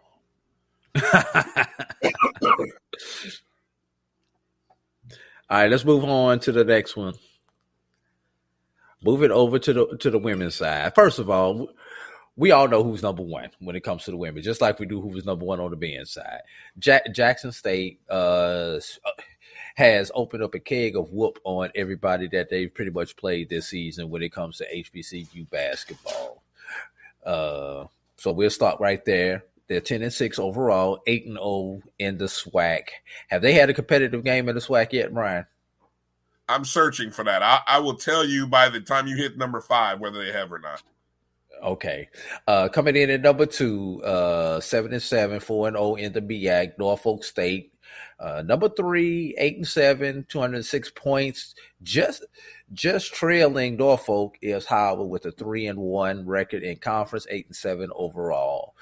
The MEAC heavy on this ranking here, Brian. Coming in at number 4, Coppin State, 2-3, 99 overall, 3-2 in the MEAC. And coming in at number 5, a couple of disappointing losses this week. Tennessee State, the Tigers, 199 points, they're 9-10, 5-4 in the OVC. Teams that are in the hunt: Southern 7-10, 7-1, Alabama A&M 5-10, 5-3, and UAPB 8-10, 5-4. Look at that north corridor of the MEAC there, Brian. Number 2, 3, and 4 in our rankings. Yeah. Go back, producer. Go back one, producer. There we go. Yes. So yeah, no, that is a strong core, and I think as I was. Well, let me go back to the first question. Has Jackson State had a competitive game? Yes. In conference, this past Saturday, they only beat Grambling by 13. So, which is, previously, that's competitive. Previously, the most competitive game was 21. Okay. So we're getting close to single digits. Somebody's getting closer to single digits. Maybe it'll be Southern on Monday night. Maybe. That's a good game. And Brian, that is a good game. But before we go any further, what is it with the conferences having some of these feature games, these rival games on Monday nights instead of on Saturdays? I've noticed that when you look at some of these schedules, the game that you would really, if I was a person who wanted to travel, not a local, but wanted to travel to a game, I would want to see that game, Jackson State Southern, on a Saturday. That's a good question. Tuskegee Miles just played this last week on a Monday. Virginia State, Virginia Union play tomorrow. It's a good question for the schedulers. Do they consider or think about those kind of things, or do they just plot the schedule out and it is what it is, computer generated maybe, and hey, this is what the schedule says it is, and away you go. Good question. Yeah. So that's all I got for that. I'll let you kind of keep going from there. All right, next one. All right. Moving on, we'll start at the bottom this time, and this is very competitive on the Division II level, both on the men's and the women's side of the ledger. Morehouse, 12-6, 9-2, and I just to kind of put this in perspective, I'm going to call out the points for the end of hunts just to let you know how competitive this is. Morehouse with 200 points. Winston-Salem State, 12-5, 6-4, 207 points. Virginia Union, who was previously our number 1 team, Brian, last week. Virginia Union was number 1 and dropped all the way to number 6, which lets you know how competitive that this ranking is. What was Virginia Union? What was their? I got to go back and look. Go ahead. I think they went 1 or 2 on the week. Oh man, tough week for Virginia. Oh, maybe it was 1 to 3 because there was some CIAA teams that played 4 games last week due to the regular schedule and COVID rescheduling. But Virginia Union and Virginia Union pretty much in statistical tie with West Virginia State, but they had 212 points. They're 14-6, 7-3. Mm-hmm. Coming in at number 5 with 213 points. The hottest team in Division II right now. West Virginia State, winners of 10 in a row, 213 points, 15-5, 10-3 in conference, all 10 in a row in conference. 221 points. Lincoln, PA, 14-5, 7-1 in conference. Miles, another hot team, 225 points, 14-3, 11-1. Look, Miles is running away with the SIAC West right now. Running away with the SIAC East right now. Well, I can't really say running away because you got Morehouse right on their heels at 9-2, but 10-1 Benedict in conference, 14-4 overall, 227 points. And coming in at number 1, Fayetteville State, 1 point ahead of Benedict with 228 points, 13-6, 8-1 in conference. Brian, what say you about the computers on this one? I think the computers are they don't know what to do. But I do know there will be some shuffling as Lincoln travels to Fayetteville on Monday. Okay. So we got a top 5 matchup. The way the computers look, and one of those teams, the loser will drop out. As competitive as it is, yeah. And I wonder, did you consider? Did we get Winston-Salem's win on Saturday recorded into the system? Yeah. Yes, I believe we did. Okay. Because that's another team. And those Sunday games were added in. The Sunday games did not go on last week's ranking. For those who saw us last week, they are included in this. Okay, yeah, I saw that. There were some Sunday games. Fayetteville, yeah, there were 3 of them, I believe. Yeah, 3 of them. Yep. And you have you did mention Virginia Union losing to Fayetteville State, a 53-45 score. And then Virginia Union loses to Elizabeth City State by 1. So it's been a tough road trip for Virginia Union. They did come back home and defeated Shaw. So it's just a tough road trip. Yeah. And Fayetteville State has a number 3 strength of schedule in Black college basketball right now. And the number 1 that should be noted very well. Yeah, note that. Very good. Good stuff. All right, off to the women. Starting at in the hunt, Johnson C. Smith, 11-6, 6-3. Miles, 12-4, 8-4, 193 points. Oh, excuse me, I wasn't supposed to say that. But Elizabeth City is right there with them. 13-4, 6-3. Coming in at number 5, 206 points, 12-5. West Virginia State, 12-5, 8-4. When's the last time we seen both West Virginia State teams ranked, Brian? It's been a couple of years. Both men and women ranked. Usually one is ranked and one is in the hunt. Right. Well, I think it has been a while. That and Lincoln, PA. How about that? Both Lincoln, PA, men and women, along with West Virginia State. I mean, that's pretty impressive. Yeah, and Benedict, Brian, while we're talking about double rankings. Wow, that's what do you know? 3 schools in the top 5, men and women. That's pretty good. Yes. Lincoln, PA, 13-5, 6-2, 217 points. Benedict, 221 points, 14-6, 8-2. And this is where some people may say, how is Tuskegee with 2 losses ahead of Savannah State with 1 loss? Tuskegee coming in number 1, 244 points, 14-2, 8-1. Savannah State, 237 points, 16-1, 11-1 in conference. And Brian, it looks like it's coming down to strength of schedule. Tuskegee is middle of the road when it comes to strength of schedule. But my brother, the difference, Savannah State is dead last strength of schedule. And it's reflected there in the poll. Despite the 16-1 record, strength of schedule has them dead last, which is the reason why they will drop to number 2, according to the computers.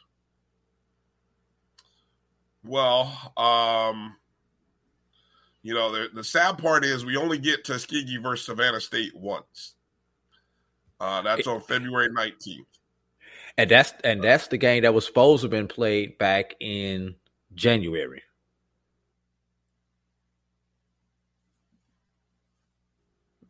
You know, for Savannah State, though, you know, the chink in the armor is there after having lost to Benedict. But, you know, upcoming, they got a 4-game road trip, which is actually overall, it'll be the 6th road game in 7. So they go to Claflin, then they go to Jacksonville, play Edward Waters, which will not be an easy game. Both of those are non-conference games, though. Right. And then they'll have to go to Albany State, and then they go to Morris College. So, you know, not an easy stretch for Savannah State coming up here. So it'll be interesting to see. Brian, they easily go 3-1 or 4-0 on that swing.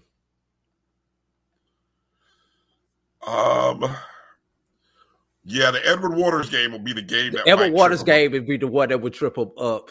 The other 3 they should beat very handily. Yeah, I agree with you. I agree with you on that. Well said. Well said. All right, let's move over to the NAIA level here. We know who's number 1, so let's just go ahead and go to number 2, Talladega. And I did it again. Yep, you did. So we'll apologize already. Talladega and Paul Quinn. We'll apologize now. The graphics are misplaced. When it hits Twitter, it'll be correct. Yep. But Talladega is number 1, despite what the graphic says. Paul Quinn is number 2, despite what the graphic says. The points are correct. Everything that is typed in is correct. Number 3, Stillman. Yeah. 222 points, 13-4, 6-4. Number 4 moved up. 4 and 5 actually swapped this week, Brian. Tougaloo was 4 last week. Xavier was 5. They flipped places this past week. Xavier 13-4, 4-3 in the Red River, and Tougaloo 186 points, 10-7, 2-1 in the GCAC. Our buddies down there in Miami Gardens, Florida Memorial, still hanging around, and the Rusk College Bears hanging around also. 11-11 and 8-9 respectively. Just a reminder: Thursday, Talladega versus Stillman. That'll be at Stillman. I know they'll be fired up for that contest. I know that'll be a packed house. So we look forward to kind of seeing how that one goes. But yeah, we'll make sure to fix those graphics. Paul Quinn, by the way, non-tournament eligible Paul Quinn. Right, but they lost their first game of the season on Thursday to LSU Shreveport by 5. All they did was turn around the next night, knock off the 11th ranked LSU Alexandria, 72-71. So Paul Quinn is legit. Paul Quinn is legit. It's a shame that they don't get a chance to do anything with this great season, but it just sets them up for the future. I looked at that roster. They don't have very many seniors on that team. So if they can keep those guys around, Paul Quinn will be. That's a big if on the NAIA level, though. Exactly. That's why I said that. So if they can keep those guys around, next year will be a big year for them preseason ranking-wise. All right, over to the women. Let's wrap it up with the women. And on the women's side, maybe I got to flip my notes. Look who's not in the top 5 this week, Brian. Langston Lady Lions. Yeah, been surprised not to see them there. With the 1 and 2 week, I believe on the week, 14-7, 9-6. Stillman 8-9, 4-6. The new number 5 team is Philander Smith coming in 15-5, 2-1 in the GCAC, bumping up a spot to number 4, Florida Memorial, 191 points, 11-7, 8-2 in the Tough Sun Conference. Number 3, the team nobody's talking about, Brian, the Gold Nuggets. I always have to pause when I say which one they are, but the Gold Nuggets of Xavier. That's why I was like, "You're better than me." Of Xavier, 201 points, 11-6, 7-1 in the Red River Conference. Say hello to my new friend. It says Xavier. Number 2, Talladega. Another one of those double doubles. Xavier and Talladega, another set of those double doubles there, Brian. 220 points, 12-7, 7-5. And number 1, by a very wide margin, Russ College, 246 points, 18-3, 3-0 there, my brother. So there you have it on the rankings. Let us know what y'all think that the computers did. Did the computers get them right? Did the computers get them wrong? The computers obviously did not update the graphic correctly, but other than that, I think the computers had them right, my brother. Very well said, Drew.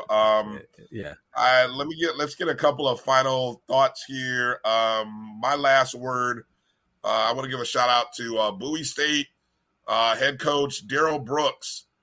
Won his 200th game this past Saturday, becomes the winningest coach in program history after Bowie State defeated Elizabeth City State 71-68.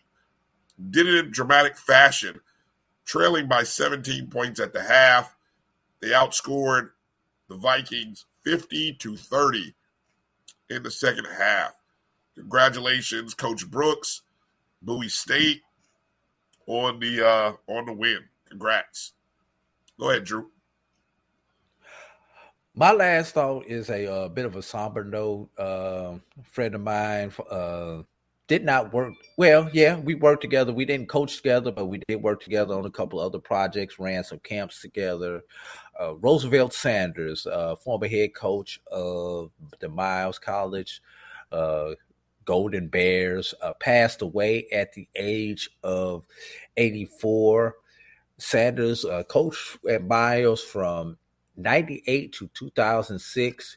He officially won 78 and 106, which makes you wonder why we're talking about a coach that was under 500, Brian. But he had 36 wins taken away by the NCAA. So add those 36 wins back in, and he was over 500 in his career, well over 500 in his career. So Roosevelt Sanders led Miles to a improbable run. Let's see. In the 99-2000, he went 16-12. The next two seasons, Miles won a combined 33 games, but suffered quarterfinal losses. When he left the program, he had the second most victories in the school history. He's now number 3 on the list. His most memorable run at Miles was he after a 1-9 start, won 7 regular season games, but made it to the SIAE finals in 2006, where they lost to Stillman in the finals. And I remember that. That tournament specifically because Stillman knocked us out when I was at Tuskegee, so I was rooting for Miles at that point. Don't get mad at me, Doug. Thanks for hiring me. The irony of that is this then Stillman coach Leon Douglas wound up coaching at Tuskegee the next year, so that was the irony about that. But Sanders' accomplishment goes beyond college basketball and HBCU basketball. On the state level, Brian, He was 699 and 159 as a high school coach from 1962 to 1997 when he went to coach at Miles College.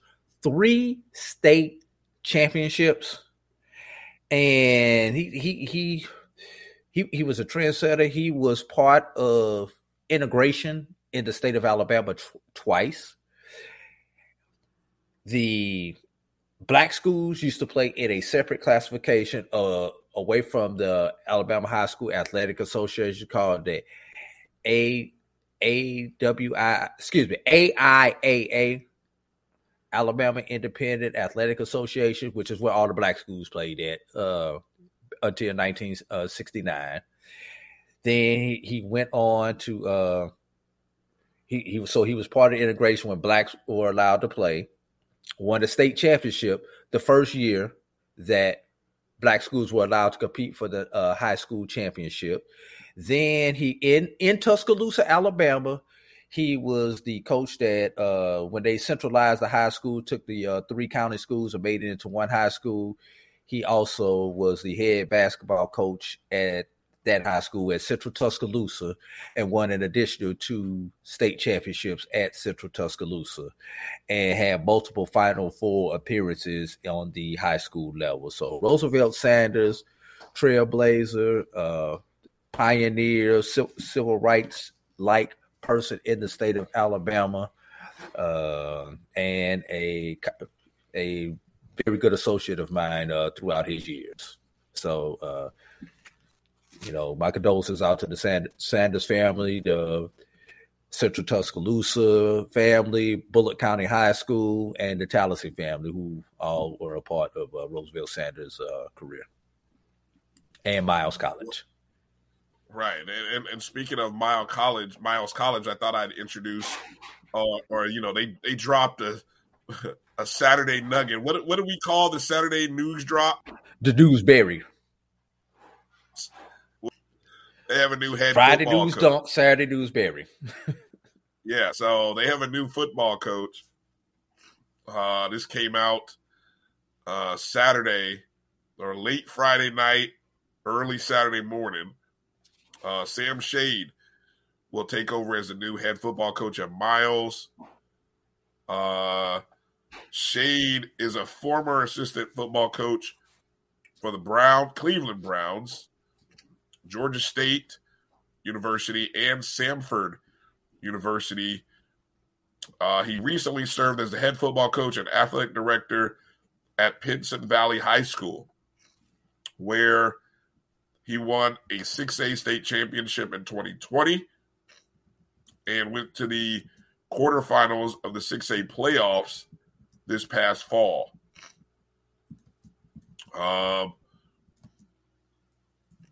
So he's a native of Birmingham, Drew. So maybe you can let people know just briefly about that Pinson Valley program, or maybe what little bit you do know of Sam Shade. Pinson Valley's program. What movie? What series was that when they featured Hoover High School some number of years ago in the state of Alabama? 2 Days. 2 Days. Okay. Pinson Valley is on that same level in the state of Alabama. They just happened to film that series at Hoover High School, but Pinson Valley is on that same level. That's the best I could say. They have sent media players not only to the University of Alabama and to Auburn and to Georgia and to every Power 5 school within the SEC. So they are, when it comes to football, they are one of the elites in the state of Alabama. When you look up for the Final Four every year, they're one of the names that you expect to see. Yes, so thanks, Lawrence. 2 days. Yeah, so it's not a stretch that someone who has coached and been an AD at a large classification school in Alabama, and given his professional coaching, even as a player at the University of Alabama, that he could not, or there's no, he basically could do the job as the head coach of a Division II program at Miles.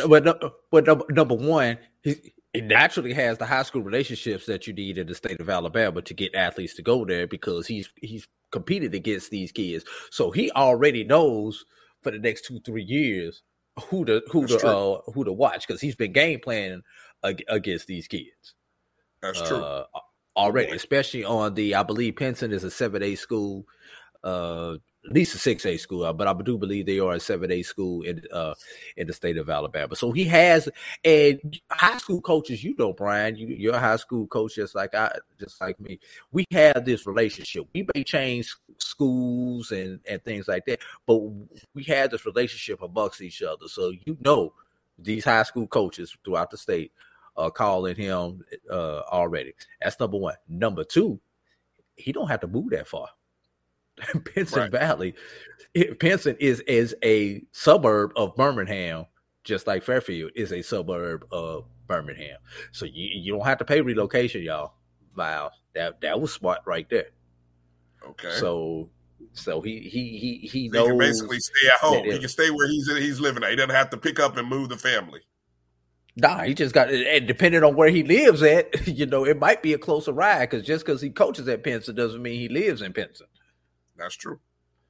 Yeah, so they don't have to worry about paying relocation for this coach. So he had, and then when you talk about his other experience, yes, I think it's a good move to get a high school coach to do it. Now, he's just assuming? I'm assuming the head coaching role, and I'm assuming Watson is still the interim athletic director as of right now.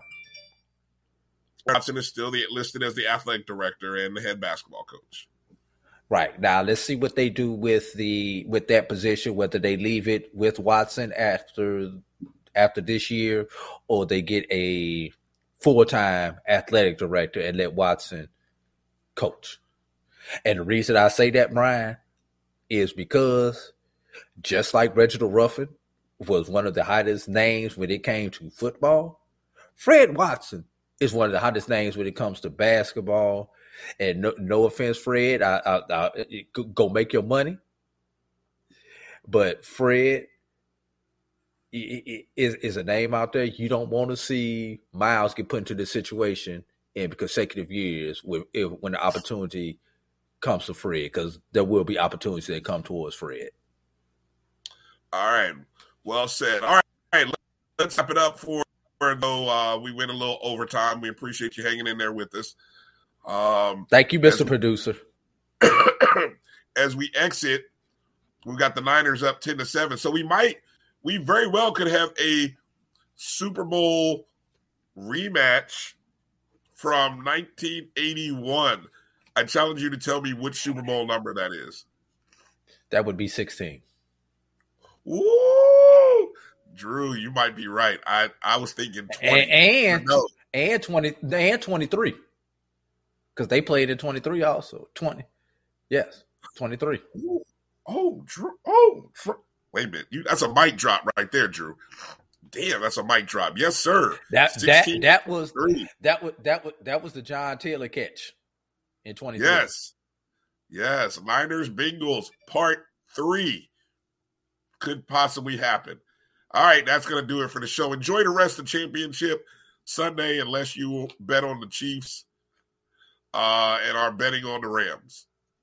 Spoiler alert. All right, for AD Drew, Houday, I'm Brian Fulford. Thanks for watching the BCSN Sports Wrap. We'll see you next time. Peace out. I'll holler.